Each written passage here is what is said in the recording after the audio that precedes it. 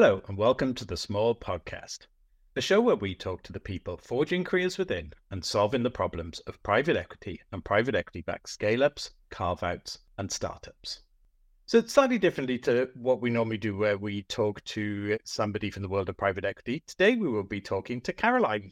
So just to give you a quick background to Caroline. So Caroline's commercial background was with Nestle, and she also worked with a host of other well-known retail brands in the commercial sector before she moved into recruitment, working with companies like Mace, Brandwatch, the private equity company Montague, and most recently with the Trade Association for Private Equity, the BVCA. Hi, Caroline. Hi, John. This is quite strange, isn't it? Being on the other side. Caroline, we're going to go with all the normal sort of things that we do with our other guests. So if you would please start just by giving us a quick overview of who you are and obviously how you got to be doing what you're doing right now. Yes, sure. So I fell into recruitment, as I think 90% of people in the recruitment industry do. I was made redundant from Nestle. My contract, well, not made redundant, sorry, my contract had ended. And walked into a recruiter, Huntress, and said, I'm looking for a job. And they went, oh, do you want to come and work with us and be a consultant? Quite a baptism of fire working for an agency. I think it's a very good grounding for a recruiter because you learn about time management and really to get the best out of your day. But I worked with an amazing manager called Sarah who really picked up that I'm not an agency recruiter. I'm very much more a consultative. So go and work more in a more just more selective. And I'm not putting down agency recruiters at all. I think they've got a great place. And really built up from there. So I worked with a lot of sort of moved more and more in-house. I worked on various projects, did various contracts, worked in Scotland where my client was Velux, and did loads of really interesting work, worked with some amazing brands and companies. And before I started up my own business, again, that was very organic. I was approached to work on it was a rec to rec, was asked to do that, and it just evolved from there really. And we've moved more and more into the PE world, working on projects, with carve outs and scale ups, and it's just exploded from there really. Yeah, it's interesting. I wonder how many people do go that exact same route of you apply for a job with a recruitment agency and they go, do you want to come and work with us? That's exactly the way I entered recruitment, which was I moved from Cardiff to Swindon. I was looking for procurement jobs at the time, which is what I was doing in Wales. And they were like, oh, we don't, but you've been doing this in your job. Do you want to come and work for us? I need a job. Let's try it. And 10 years later, we were still there. So, it is something that probably a lot of people in recruitment will recognize. You've done all phases of recruitment then, with agency, rec to rec, and in-house. In terms of your sort of background before recruitment, and you did a lot of sort of very commercial focused roles and sort of building propositions for retail companies, and some big names within there, like Boots and people like that. How do you think that helps sort of your start within recruitment? Good question. Yes. So I worked in brand licensing. So I did account management in giftware, and then I moved into brand licensing. So again, very retail focused.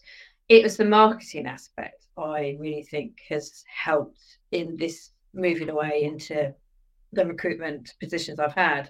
Marketing, really looking at how, coming from a commercial aspect, absolutely understanding budgets, understanding finance, really looking at a brand and seeing you as a recruiter, as a brand, and how to market yourself and how to communicate that. I had some big meetings with Boots, like you said, and John Lewis, my client, Debenhams, the late Debenhams, and sitting there and you're pitching Christmas a year later. You're working to those kind of timescales. So there's so many aspects I learned. It's amazing. I loved brand licensing, and even now when I see pencils with Beatrix Potter or Mr. Men on Mr. Men, Mr. Mist, all the brands I worked on, I was just like, oh, my little heart. I go, oh, that's so lovely. And yeah, it was just an amazing journey to go on. But I think that sort of marketing, commercial thinking definitely been a helpful guide to what I do now. Yeah, I agree. And I think, I mean, agency clearly, you're always at the pointy end commercially, you'll have your commercial targets, and everything else. But even in-house, you never lose that commercial element, really. You're still at the pointy end of commerciality, but in a potentially different way. But Yeah. I mean, I particularly, see my clients as brands. I'm a brand hmm, ambassador for them, and that's how I see it. So I look at recruitment from a marketing point of view. How do hmm, we take that role? How do we sell it? How do we get it and market it to the world out there? That candidate we want to attract, and that's hmm. what you sort of come to with that mindset. I mean, particularly with what the small consultancy does now, and who it works with within that, that scale up, piece, Mm. and recruitment. And we talk about this a lot, Caroline, in that Mm. recruitment is very much should be one of the drivers, towards that growth. So you are responsible, for commercial growth, within that Yeah, organization, potentially more than people within that organization realize often. I think would be fair to yeah, say. I think most definitely. recruiters would kind of agree with that. Yeah, There's that constant drive for, how recruiters can get in earlier, into the process, because, you know, the plans that they're making and the strategies that they're making rely quite a lot of the time wholly on the success of recruitment actually yeah. happening and happening according to their timescales. Absolutely. You're selling if it's a product, let's say, for example, you're out in the marketplace. Why are you that employer of choice, sorry. Why are you that? How do we sell that to the LinkedIn world that you're the one to work for? And also it helps sell your product. Like I Mm. sort of said earlier. Green Gin was a classic example of a great product. Great, what they're doing is fantastic. The app which you can get cash back on when you go and shop for various things. And people would obviously, I'd talk to candidates, they go on and get the product, they download the app. Mm. So people always say their website clicks have suddenly increased when you start doing that, improvement the right way. They're starting to go, oh, what are you about? Oh, this is interesting. Things like that. So it's a very much, as you said, a commercial element to it, and not a lot of people understand that now, unfortunately. No, but I mean, you mentioned obviously marketing as well, and obviously, I am now in marketing rather than the recruitment, but I Yeah. think you're completely right. And I mean, one of the things that marketers struggle with, particularly if you're working with, companies that are either smaller scale or going through that growth piece, is a lot of the time they don't understand their proposition. And you're having to work with them to kind of build what that proposition is, and work out, well, actually, what is your main selling points, who Mm, are your main audiences. mm, And that's no different than recruitment, because if you don't have that in place, as you said, people are going away and downloading these things to see what they're yeah. about, and you need that tight proposition to be able to sell to the candidates. And having that kind of marketing skill as a recruiter, I think now is far more important than it was like 15 years ago when we entered the recruitment 100%. industry, I think. So, Yeah, 100%. And there's so much more to it, that candidate attractions that you need to factor into, and having that experience of doing that. Because obviously, as you said, at the small consultancy, we go into companies that are starting up or suddenly got a round of investment, whichever stage that is, first or last or whatever. And, they have suddenly some money and it's how to spend it. And normally it's about talent and candidates, and getting people, expanding teams and hiring some really big roles, really important roles. So yeah, very important. mm, I think we've obviously, and we obviously haven't decided when this episode is coming out yet, but I'm assuming some of the other ones we've already recorded will appear before this one. I mean, we've spoken to people across different areas of the business, and I think Mm, one thing that's become clear, is don't assume things. And a lot of the time mm, you think that a lot of these things would be in place. And I mean, for example, we spoke to Dave Martin, didn't we, in the work that he does with founders, because, you kind of expect people have a vision, this is what happens, here are the plans, but that's not the case. These people are often people who've had an idea and have built that idea, but need nurturing and need people alongside them to fulfill it. And I think that's really, for me, and this is what, when I was in recruitment as a manager, was trying to drive recruitment internally, I think. And I think that's what the small consultancy stands for, is raising that profile internally and getting in to more strategic decision making, so you can have more of an impact on the outcomes. Absolutely. And as you mentioned, I think the key word is at the earlier stage, and this is definitely what we've talked to, as you said, a variety of people across all functions, and everyone's sort of screaming, get us in earlier, because even when you're starting to get the final stages of investment, it gives us time to get prepared, get things in place. So when that money hits the bank account, as it were, in a very crude terms, we're ready, we're there, we're keys, we've got some pipeline work done, we've got our job adverts, job descriptions template done, we've prepped all the hiring managers, we've got interview, all of those things are there and decided. And I know that's the perfect world kind of scenario, but it just really helps. Otherwise, you're just paddling upstream unnecessarily. Yeah, I think you're great. And I think you've probably developed quite a lean process over the last few years for the small consultancy, because you've been in those environments and you've had to adapt, of being brought in and going, right, you need to recruit X amount of teams or, X amount of people. So, you have to hit the ground running and do it. But as you said, there's always in the mind that as is and to be process, if you will, whether this is what we do because this is where we're brought into the stage of the process. But as you said, there's a lot of groundwork that can go in to embed processes and embed technologies that would make everything a lot smoother, if you are involved at that kind of earlier stage, I think. Yeah, and you've got sign off from an ATS at an early stage. I definitely recommend that.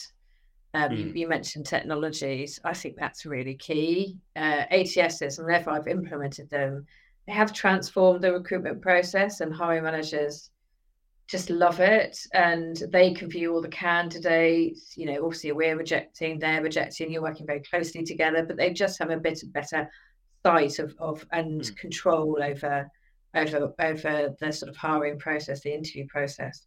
So I definitely recommend at least get sign off. You can do the shopping around and choose the partner later on, but at least get that in the budget at quite an early stage, because I think that's such a key piece to be implemented.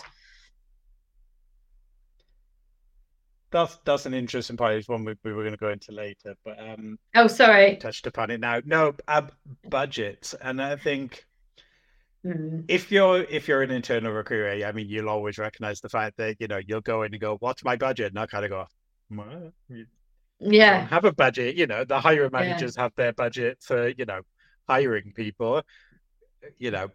What do you need the budget for? Which is that education piece of, well, actually, we need X, Y, Z. And you touched upon it there that, an ATS system is a nice to have. It is easy, if you are recruiting a lot of people, to quickly drive them in spreadsheets and drop the ball places, if it's not there. What other things would you suggest that people looking at those initial plans of how they're going to grow should factor in terms of budget for recruitment? Agency spend. It's amazing how they go, I need to hire 100 people, let's say, in 6 months.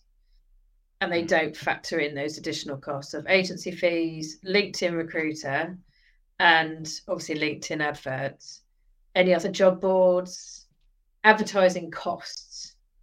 And it's factoring those. LinkedIn is not cheap now. It's about, 16 grand. It seems to go off every time I pitch it to a client, but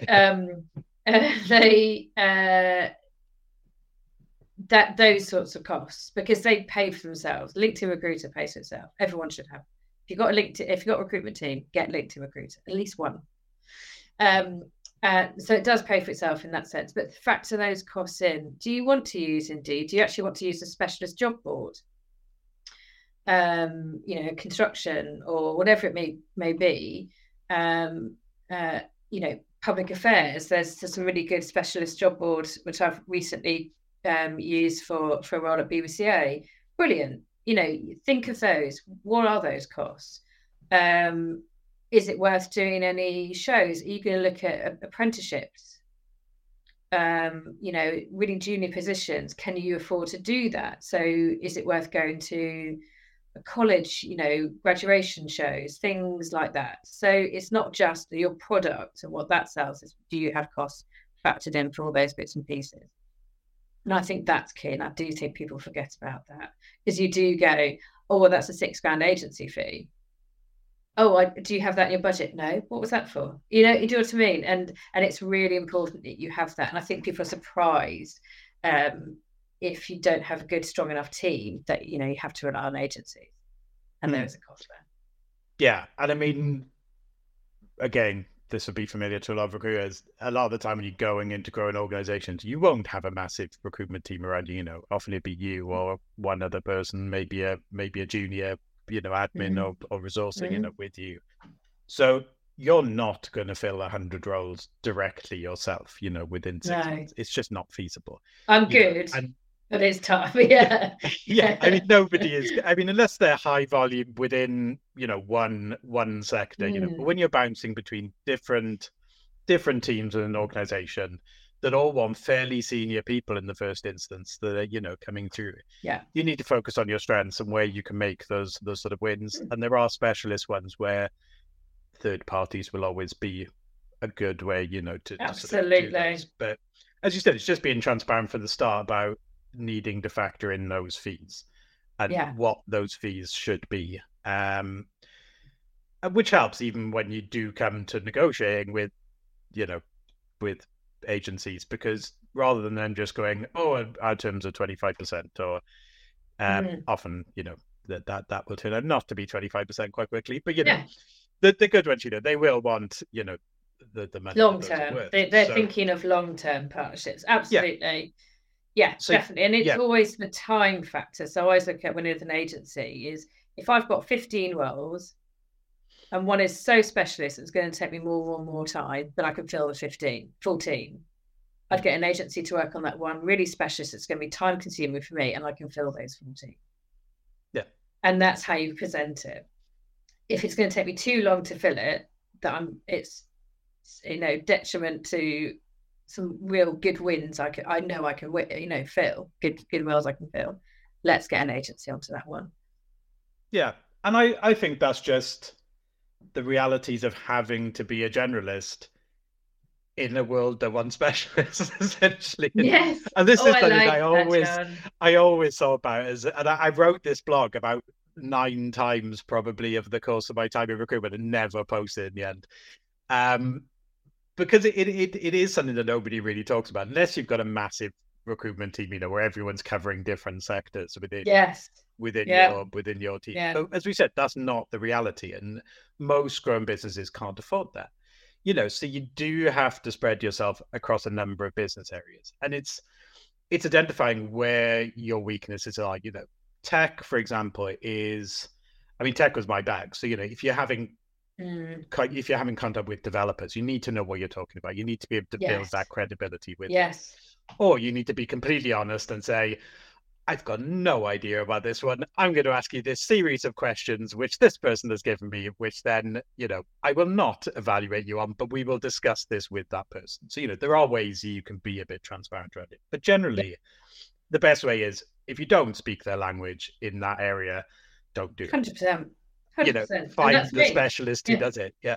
Yeah. It was finance for me. So yeah, I just couldn't do finance roles. I just didn't understand it in the slightest. And I think that's just reality. I don't think you can get around that. I don't think there's any, unless you've got a magic, budget that you can suddenly recruit 10 people. It's always going to happen. It's utilising, and especially if you're opening in a new territory. I would suggest engaging with an agency. When at VBox, we looked at tech in Pakistan. And so I engaged with 3 agencies. We met them, we evaluated all the contracts, everything else. And we chose a preferred partner because the cost of us trying to recruit out there compared to what they could deliver, they were specialists in that area, specialists within that sector and within that territory, made absolute sense to get a partner to really help us because they were developers as well. Yeah. So, I mean, we did, yeah. I mean, regional and time difference is something we didn't even touch on then with specialism, but you're completely right. I mean, even from we can't speak to these people because it's 12 o'clock at night. It's absolutely. They know the benefits. They know how to attract that person because they're specialists within that territory. And I always say, right, let's spend that money, build up the team out there. We'll manage. They just hire where we need to. Manage fallouts because I mean it went nuts in Pakistan at the time because obviously everyone was wanting to hire developers there, so money was just going up and up. So everyone was just going, well, I've got another offer, I'm off after like 2 weeks. Bonkers, absolute bonkers. But you need that person out there. So absolutely, like you said, recognize where you need to bring in expertise. And then a lot of people I've worked with don't have the agency spend. I've had to do a lot of it myself, which is absolutely fine. And I'm more than happy to do that. But there are certain aspects I will say we need to get experts in and let's focus on that. So yeah. You can tell Caroline hasn't read my running order or notes before this meeting. No, have I done it again? Yes, because she's done it again. And we're now talking about global recruitment, which was supposed to come further on in the process. But that's fine. I like writing notes anyway for my own benefit. I love it. But while we are on the subject of global, I mean, you have done a lot of global recruitment, and we don't necessarily talk about this probably as much as we should on various social media channels. It's probably a good time to kind of go into it. And I mean, it is something that scares a lot of people off, the need to do global recruitment. But it's something that before the pandemic, as we mentioned, there's always going to be where you need people in other countries. But since the pandemic, I think it's opened up the opportunities for global teams more than they had before. Yeah, very much. For you, what are the big challenges with that global recruitment piece? I think I've mentioned it before. It's that being respectful and understanding of different cultures, different benefits. When you interview the candidate, don't just do it because it's your better time. You'll want to get the best out of the interview. If it's 10 o'clock at night for them, they're not going to be on their best form, and just have a bit of respect. Really do some research. Like I said, find some good partners so you know what the benefits are for that country. And you have it in your offer. You just look at, as I said, I think the cultural aspects of whatever country that is. What's the skill set? Where are we at compared to the UK and the expectations? When we interview for VBox in Kenya for developers, they're about 5 years behind a UK junior developer. They would be considered senior. We would probably consider mid to junior, and have that understanding. So when hiring managers meet, they have those expectations already, or they understand that that's where we're at. If that makes sense. What else did I say about global recruitment? How are you advertising? Are you doing the right attraction? Don't just put a UK advert up and think, well, that'll do. If you're listing benefits, list the right ones. Just lots of things like that. Are there any sort of differences you've seen, sort of major differences in how different countries advertise for jobs, or how that sort of talent attraction piece looks? I don't think I have, but I think it's things like some countries expect lunch. They get money for their lunch, and be prepared for that in your budget. Don't just go, oh, well, it's cheaper salaries, we can get away with that. Because I've heard it. Why not just, well, we can pay less? No, come on. And we get that in the UK, don't you? If their candidate wants X and you've got a budget of Y, they go, well, let's just give them X. No, give them all. Let's get that, get them started on a really exciting foot. And I don't think I've noticed any sort of real differences, no. But maybe that's because people aren't doing it. We need to do it properly.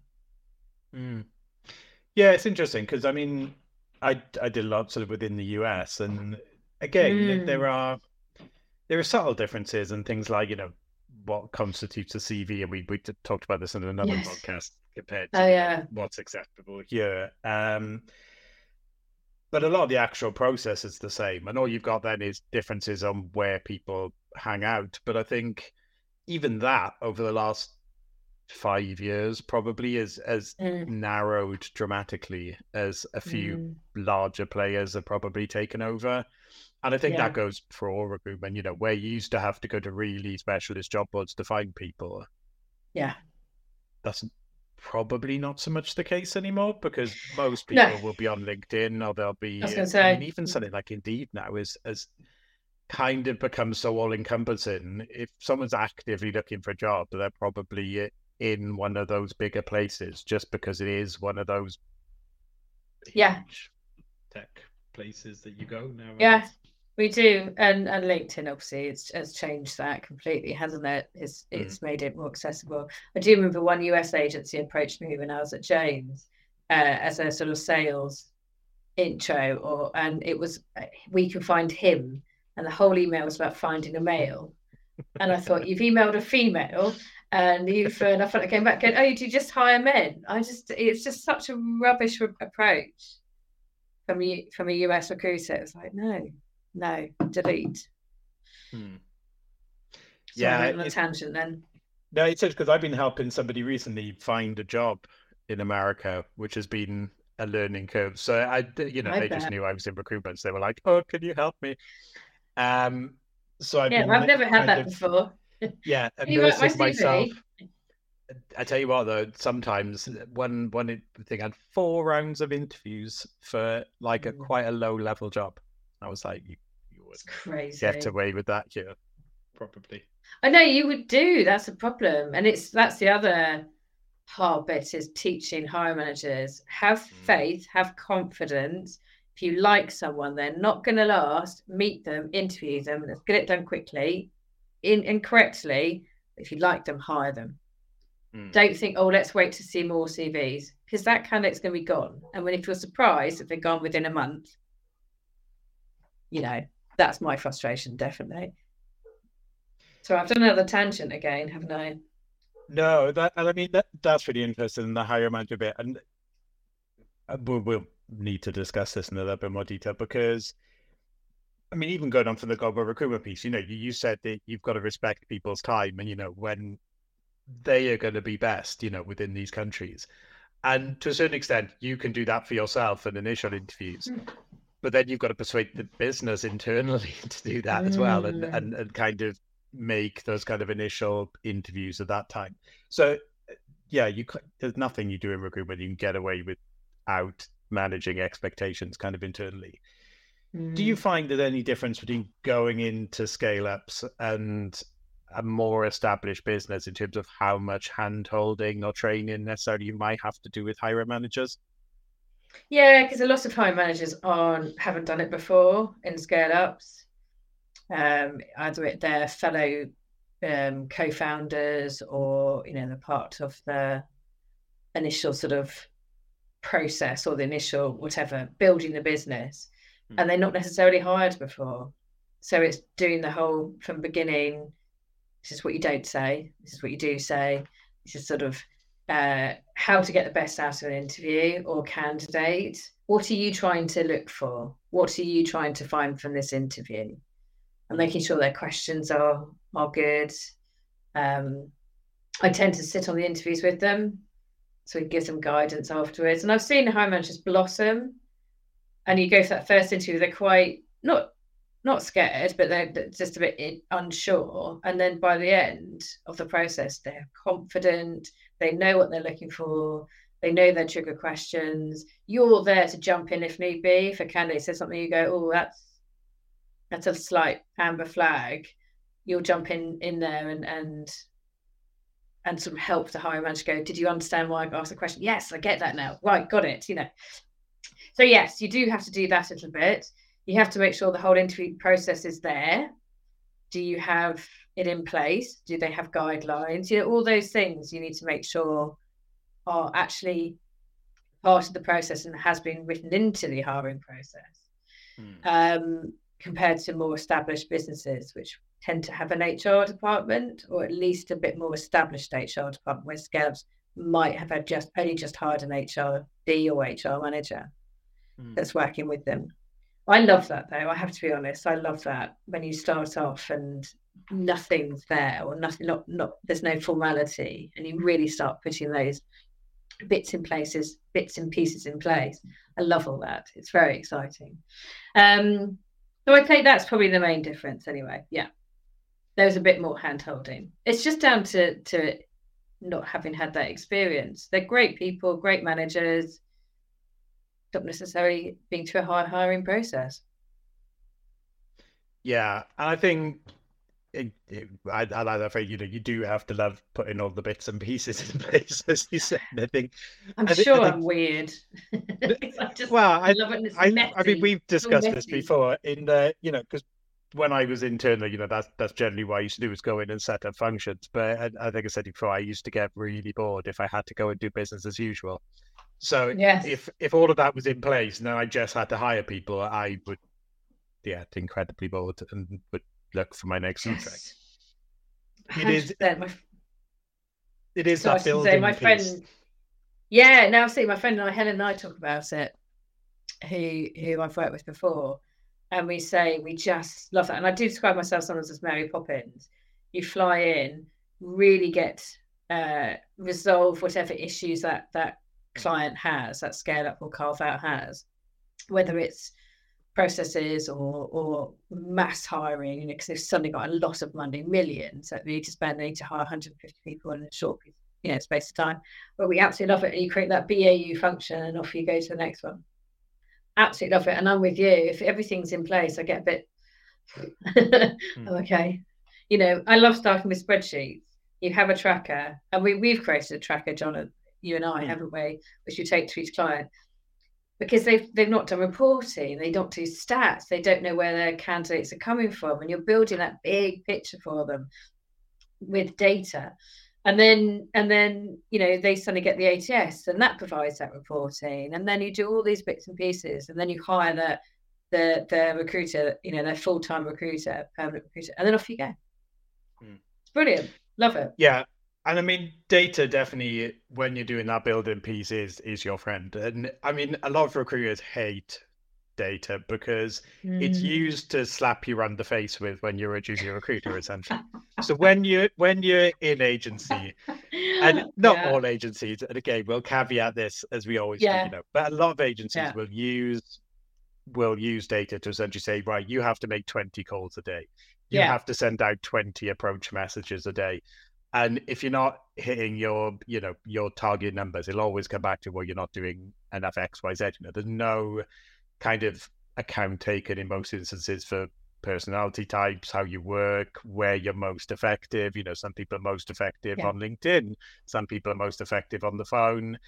And that's not taken into account. So a lot of people just see data as a way to kind of go, you've not hit your target, off you go. Whereas, as an internal recruiter who's building, data is your very best friend, because you can see exactly the things that you're doing that are having an impact. So when you go in, you can go, well, these people are only staying 6 months in this team. Why is that happening? And often it's nothing sinister. It is a case of, well, there's one piece missing in that process, or the hiring manager might need a little bit of training on his interviews to spot X, Y, Z, that we're missing when we're doing this. And it's a simple correction that has an immediate impact, in terms of hiring. And, you can see those people, rather than leaving 30 days, 1 month, 3 months, into their projects, they're staying. And, that kind of goes on. And you're looking at the time it was taking to hire people before you arrived, that have positions open for 90 days. as, they keep changing the requirements for what they're hiring each time they meet a new round of people and go, actually, we don't want that. I think we might need this because that person said that.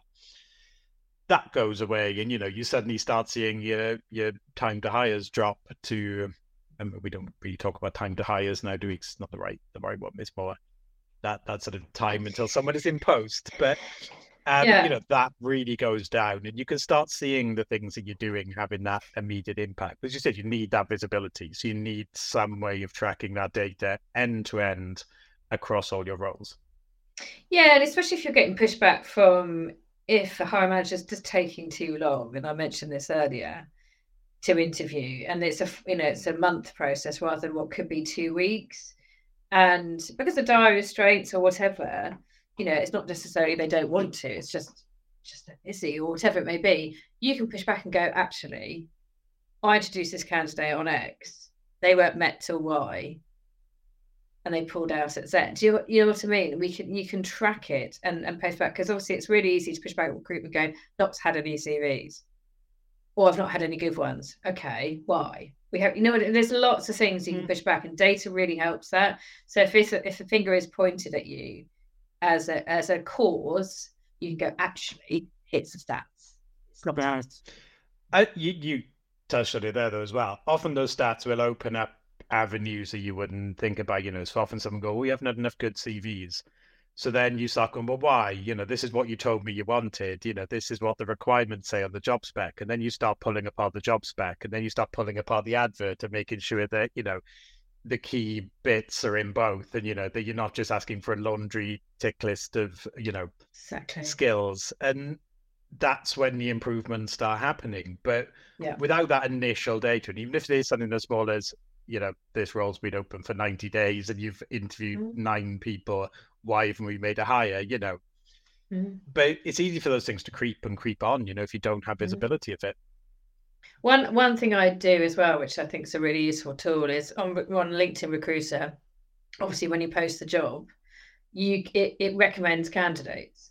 So I sit on a call, or in fact, whatever it may be, and show them what candidates your job advert you've written is attracting. And I've done that a number of times, and then we've gone, and I've done it as soon as, a couple of days after I post it, or day after, go, right, let's sit down and go through it.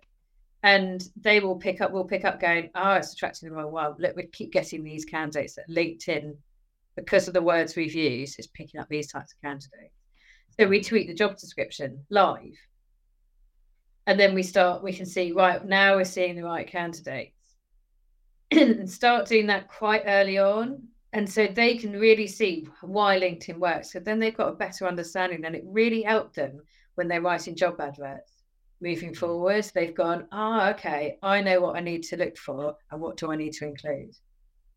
And then you start making sure, because then you're getting the maximum out of your adverts, out of LinkedIn. You're getting much more tailored applications, blah, blah, blah. I think, and I've done that with a few hiring managers, and it's really worked. They've got a really good understanding of what we're looking for. And I say, even when we're doing it, I could start do a search, go, right, let's add some target clients, companies that you want to, who your competition, right? And then they start going, oh, okay. And it's just a really good way of them being a bit more involved in, especially at those stages. So you don't get, well, I didn't do this, or we didn't do that. Well, we did. So yeah, because it's more collaborative as well. Then you're working with people, and they are learning.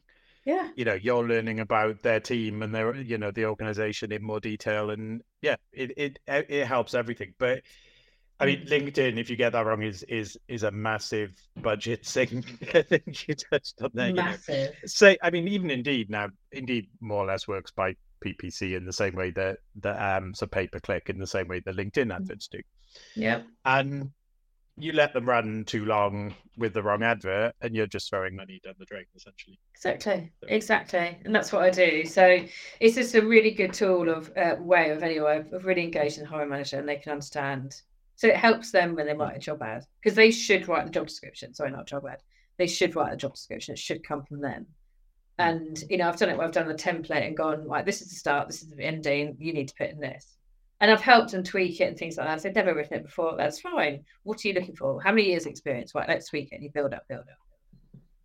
Yeah, I mean, we're there to facilitate that. So we use our marketing skills that we talked about earlier, to make those job adverts appealing.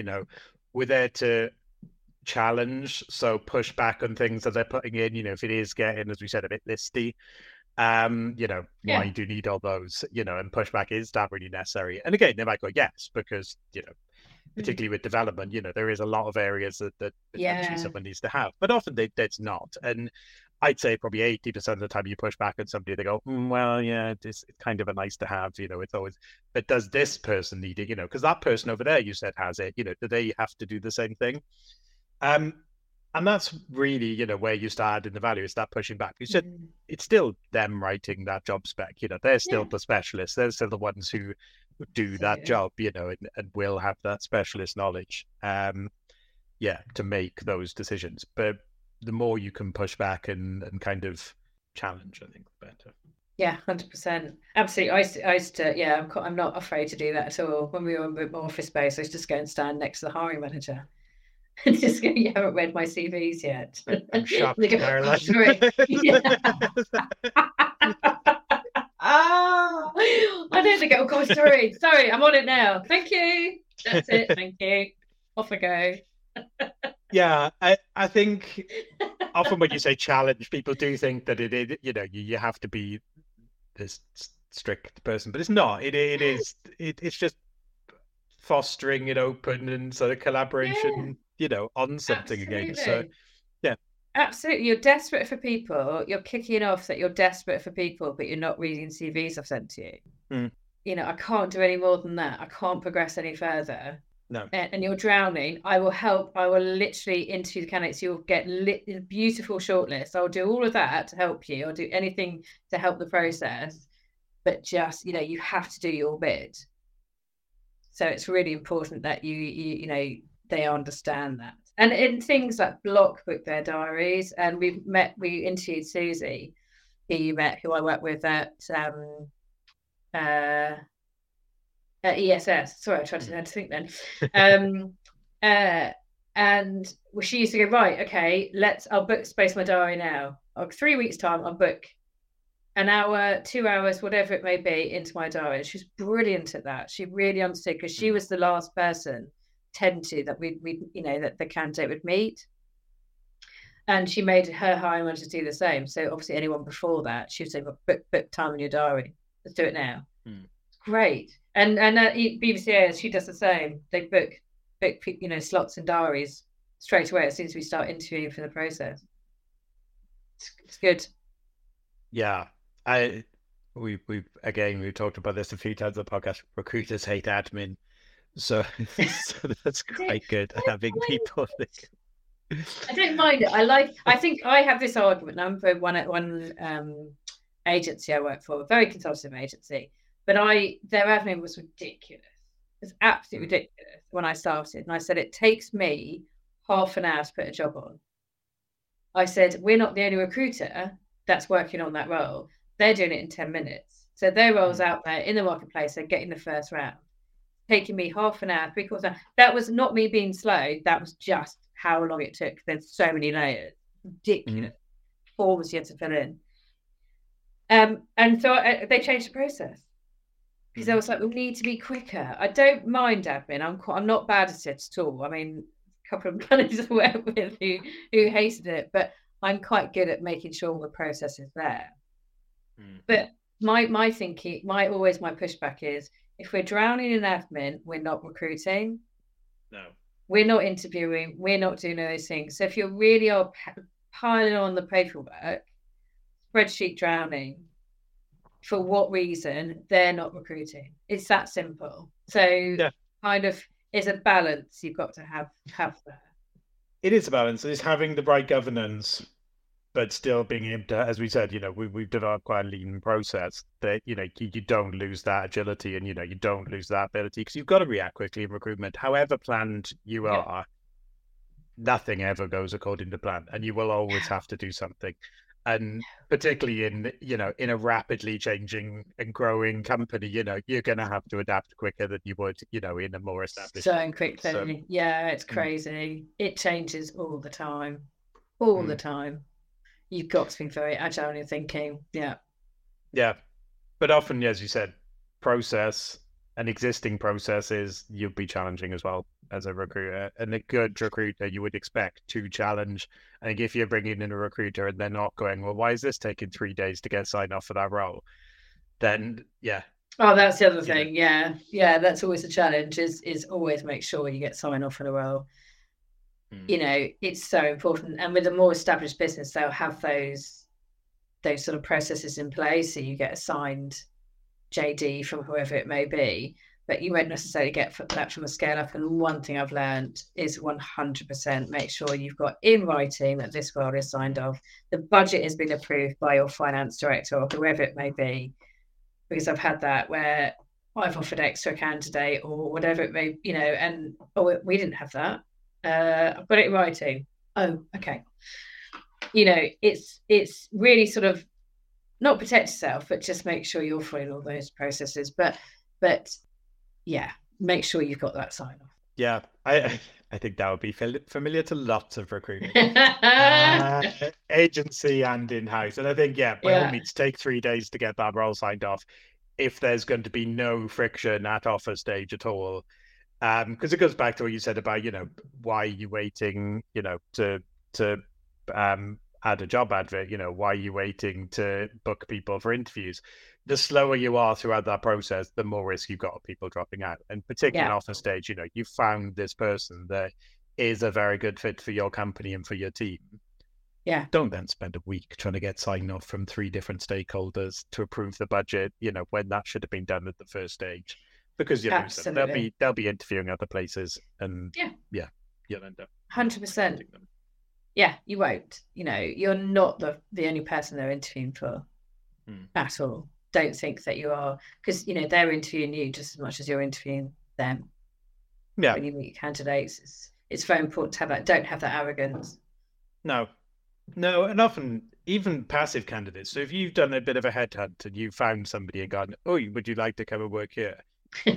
You've almost opened up a slight can of worms in that they go, "Ooh, somebody wants me. I must be valuable. Ooh, they're offering me 10 grand more. Ooh, what else could I get?" And they go online and have a look and go, "Oh, well, actually, there's this other job. There's, also nearer to home, better benefits." Well, they talk to their manager, say, "I'm interviewing. Yeah, they're offering me 10 grand. We don't want to lose you. Here's 10 grand." Yeah. So don't just assume because you've headhunted this person that they are now not more receptive to sort of be looking at other things. Because often you've opened that Pandora's box of, yes, you are more valuable than where you are currently. Some candidates shop to kind of explore that. Yeah, they shop so they can prove that they're more valuable to their bosses if they're struggling to get pay rises and things. Go, actually, look, I've got this offer. Thank you very much. So there's lots of things, but I think people can forget that candidates are interviewing you. Yeah. I do think people forget you've got to present yourself well.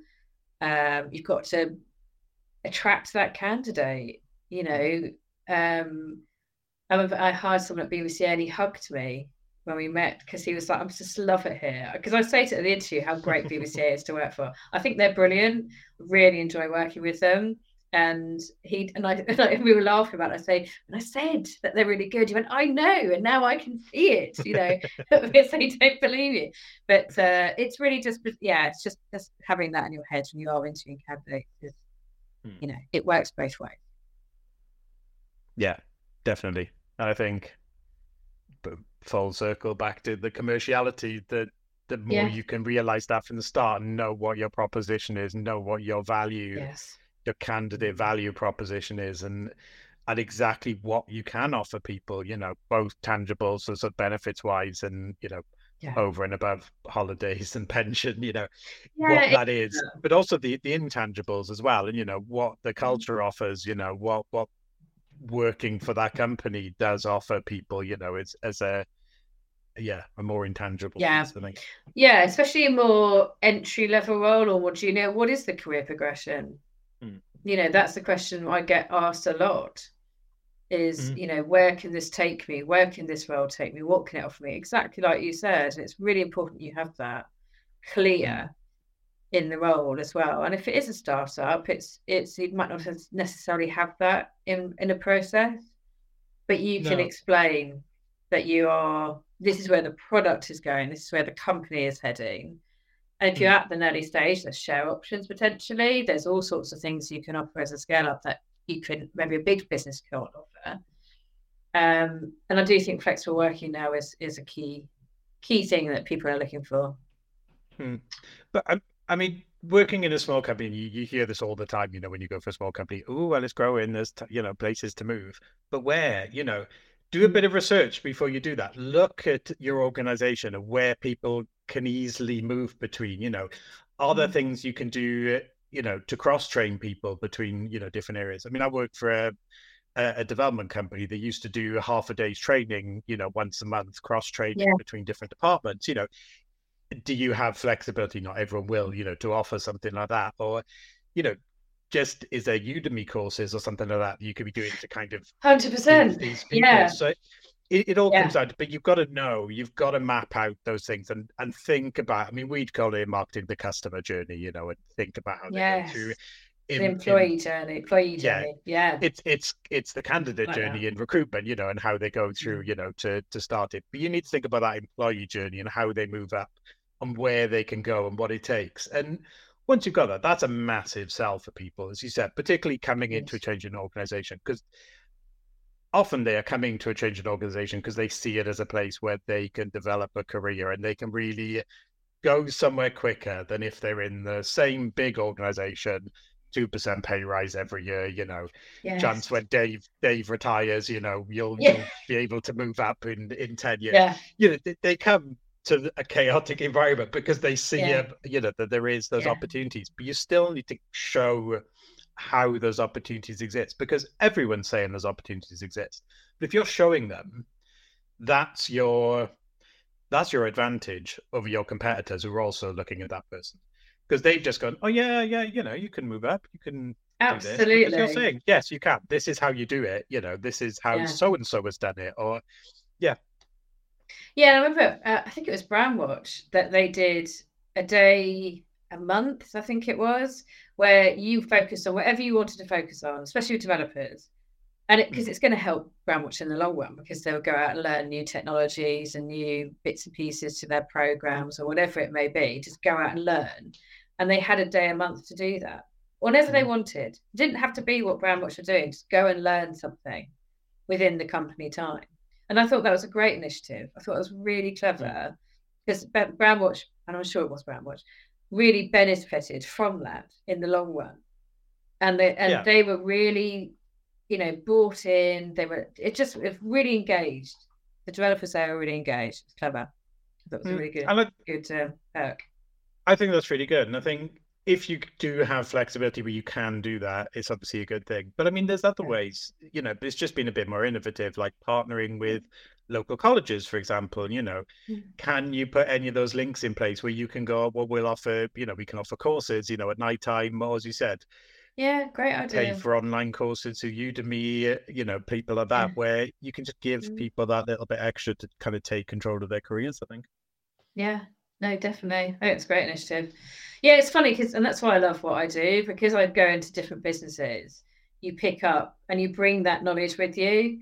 So you go to the next one and go, well, what I did there was this worked really well. I don't think all of it's going to work for you, but how about we do a little proportion of it, halves of it, either from a budget or time point of view, whatever it may be, or just a need.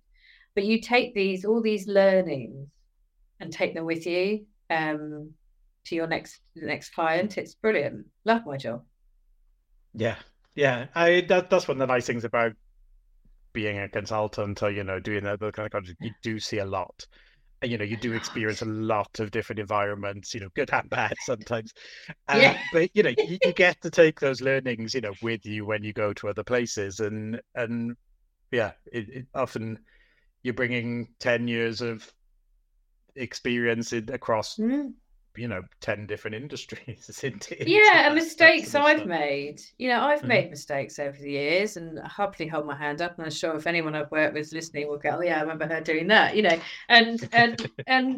but you learn from those, and that's the thing. You really learn from those where you you didn't do things right because you were just inexperienced. And now it's what I bring to the table is so different now, and and how I'm just calm. There's so much you have to deal with so quickly. You have to be calm about it and just get on with it. So I can literally, and I hate hit the ground running as a term of phrase because we love it in recruitment, but we literally do. And it's like, right, meet hiring managers. As you said, lean process, meet hiring managers straight away. What can I glean from them? What are their frustrations? Have we build that relationship up? Bosh, off you go. Really just go for it from day one. There's no onboarding. I get excited when I go on an onboarding. I go, oh, this is nice. Yeah. Yeah, but that's it. It's such a, come on, let's go. I think that does take us back to the earlier point of if obviously we have managers and founders listening, it would be nice to be brought in at an earlier position within a contract that we're ready to hire. Because I think, we've all done the end-to-end, projects within recruitment, where you are doing those initial planning pieces, within, with HR, with the board, where you're putting your expertise in. And I think the more people that do it, the better the recruitment outcomes get, Absolutely. No, definitely. And I think what we offer at the small consultancy is that flexibility. And we pride ourselves on it. And it's really our sort of one of our USPs is we're very honest. And like BBCA, for example, they don't need a full-time recruiter. And I'll be honest with them and say, and they can round up, round down what days they need. And that's we're more than happy to accommodate that because we'd rather have a long-term successful partnership. And if you need one day a week, or actually we need to pause for a month because it's August and no one's hiring this month. Perfect, that's fine. It's that kind of flexible partnership. That's what we offer. And I think that's really key as well. Yeah, I think that is key. And it's something that, well, certainly when we were looking at our proposition and doing that piece, we talked about, companies doing earlier. I think there is that gap in the market for a service provider to do it because, you do occasionally get people who just want to work part-time, and do it. But to have somebody offering it as specialists within private equity and going to people going, no, you don't need somebody full-time. We're not going to sell you that, let's look at what you do need. Yeah. So let's look at your hiring plans. Let's assess exactly what that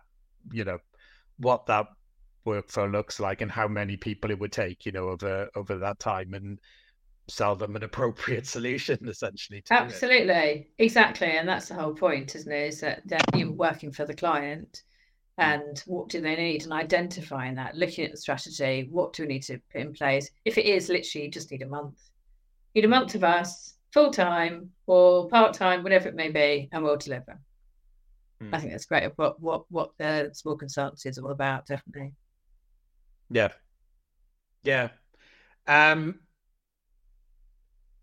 That was actually my next point, was going to be going into flexibility and how we do that. And I think with the sort of programs that you've been doing, and I think we touched, obviously, you've been working with the BBCA, but, you've done some very specialist programs with James for sort of carve-outs, scale-ups and that side of things. I mean, where does that flexibility for those kind of environments really pay off, in your opinion? Oh, it's so difficult. It's such a changing model, this. I personally, and what I've seen is that it's not one size fits all, and people who get that, I think, have the better chance in this market. This push for 5 days a week, you're going to cut out a lot of women, for example. Commuting costs, and if people have to factor that in the economic climate that we're in right now, it's expensive, it's unreliable. The added stress. If you can do a 3-day-a-week model, go for it. And I've not read anywhere that productivity is down. I've just not seen that companies' productivity has been affected since COVID. and this demand for 5 days a week model, I just don't think I think is very outdated, and it concerns me it's coming from a landlord perspective rather than a employee perspective. I'm getting a bit political then, sorry. But I how are we going to get the best? I think BBC have nailed it. They do 2 days a week, and there's real collaboration across departments there, and I think that's perfect. And they've said, obviously, if you've got meetings, lots of meetings, you're going out about lots of events, still come in 1 day a week, because you need to build up that engagement. And I really understand they're coming from that perspective rather than we need to see you, we need to be in front of us for us to know what you're doing. We've had this for 3 years now. You should trust your employees. I remember James, they were having to tell people, if I email you at 2 a.m. because I'm in Brazil, I don't expect you to respond. So can you stop? Because the productivity was so much. So I'm going a bit of a tangent here, so I keep doing that. But I just think it's not one size fits all anymore. And really look at who you're trying to attract. So if you're trying to attract more women into the workplace, and unfortunately at the moment, women are the main child carer, you can't expect them to come into the office 5 days a week, 9 to 5:30, and still have a child. You're going to lose that person. So it's really just, what can we do to really maximize our employees? What would they be happier with? Have the option they can come in 5 days a week, because some people want to, and that's absolutely fine.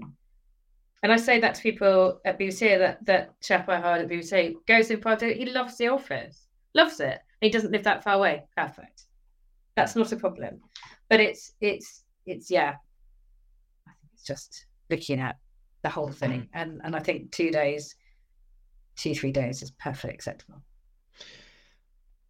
I think that there's 2 bits I want to pick up on that. Obviously, the one size fits all is really important. But I think one thing, and it's only really occurred to me over the course of this discussion, a lot of what you do in recruitment is dealing essentially with the realities. So you have a lot of people going, oh, this is how we want it to work. And then you're kind of going, yes, but no. And then going, and your point there about the fact it would be lovely to get more women into work and, saying, oh, yeah, it's fine. We're all, equal now. And, these people, but that's not the reality. The reality is that I can't remember what the exact stat was. I read it a little while ago. I don't know, we spoke about it before, but it was sort of crazy, wasn't it, about the amount of hours unpaid childcare that a woman still does, even if they work full time, for example. Yeah. It's just not the reality. So you can keep saying, oh, it is.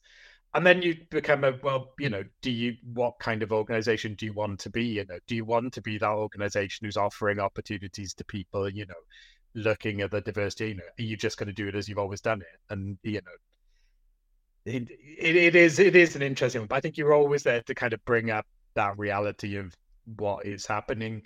And we've got surprisingly not political on this podcast so far. So which I think is quite good compared to meetings. But it's things like, can you do a job share? Because there's another stats about part-time, how many people will look for part-time roles, and I can't remember that stat either. It's almost like we should have done some pre-work at this. I know. It's a very good stat. We'll edit it in, so you'll hear this overlay of a stat number. And it was a high number of people looking for part-time jobs. Can you offer a job share? And we've just done it at BBCA. 2 directors we've hired, and they were previously a job share in another business, and we've hired them both again as a job share. Love it. They're experienced, fantastic candidates.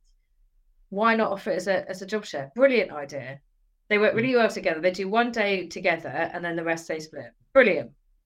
Yeah. Why can't we offer that? Why does it have to be a 5 days a week permanent person?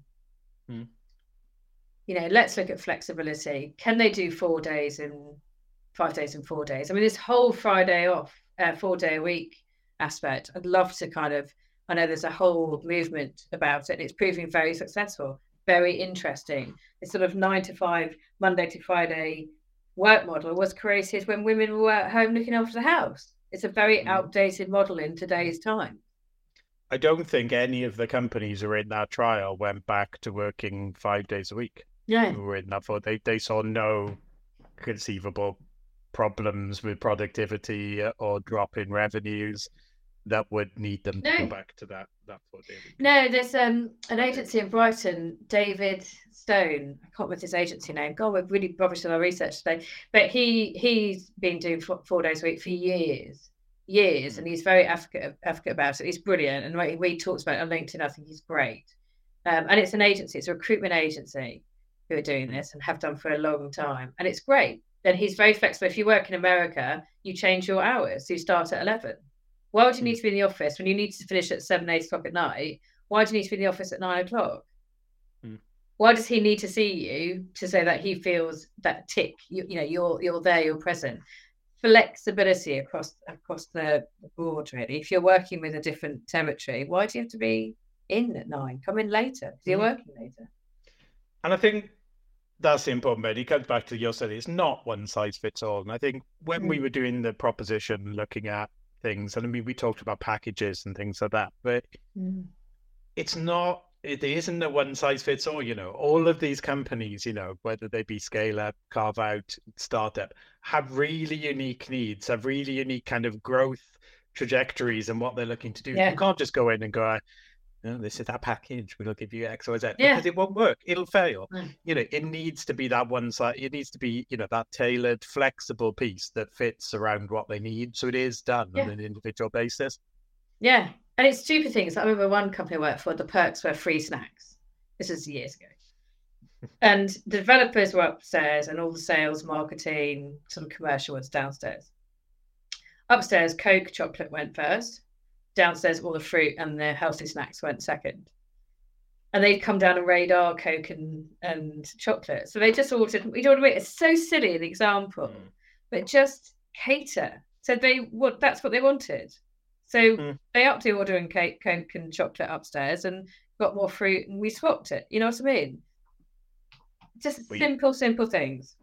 I worked somewhere once that had a vodka fire extinguisher as the benefit. Was that recruitment by any chance, John? That was indeed recruitment. Oh, good times. So we've gone well over our hour, Caroline. So we should probably sort of wrap this up slightly. So, in a slight change to our normal question, we ask everybody what would you do if you were Prime Minister? We've probably done enough waxing lyrical on certain topics over the course of this podcast. So for this one, if you were stuck on a desert island, what 3 things would you need to take with you? Oh, I love this question because I listen to Desert Island Discs all the time as a podcast. I would take a bed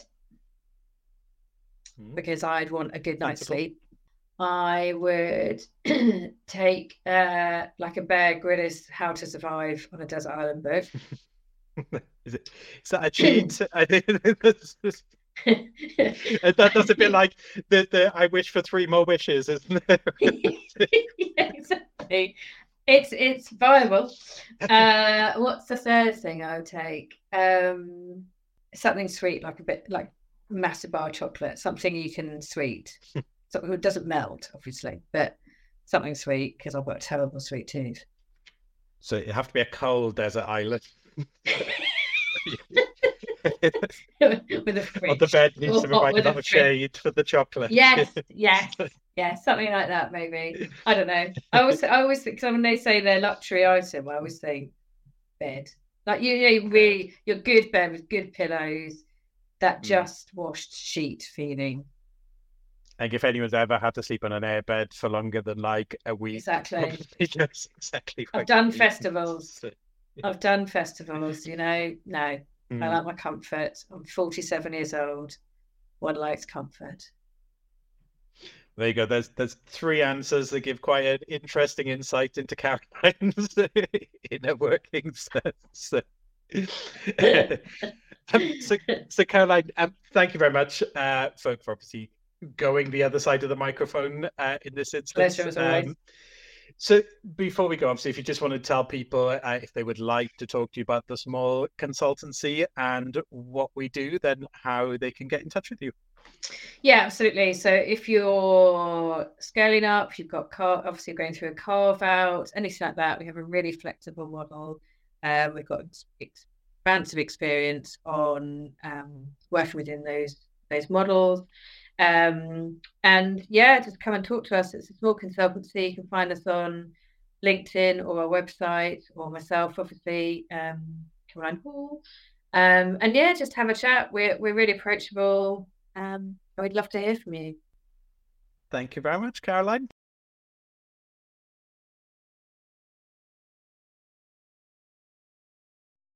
Thank you for listening to the Small Podcast. We'll be back with even more guests discussing their careers in private equity and how they met the challenges of working in high-change environments. If you enjoyed this episode, please remember to subscribe on your podcast app of choice and leave us a rating on Apple or Spotify.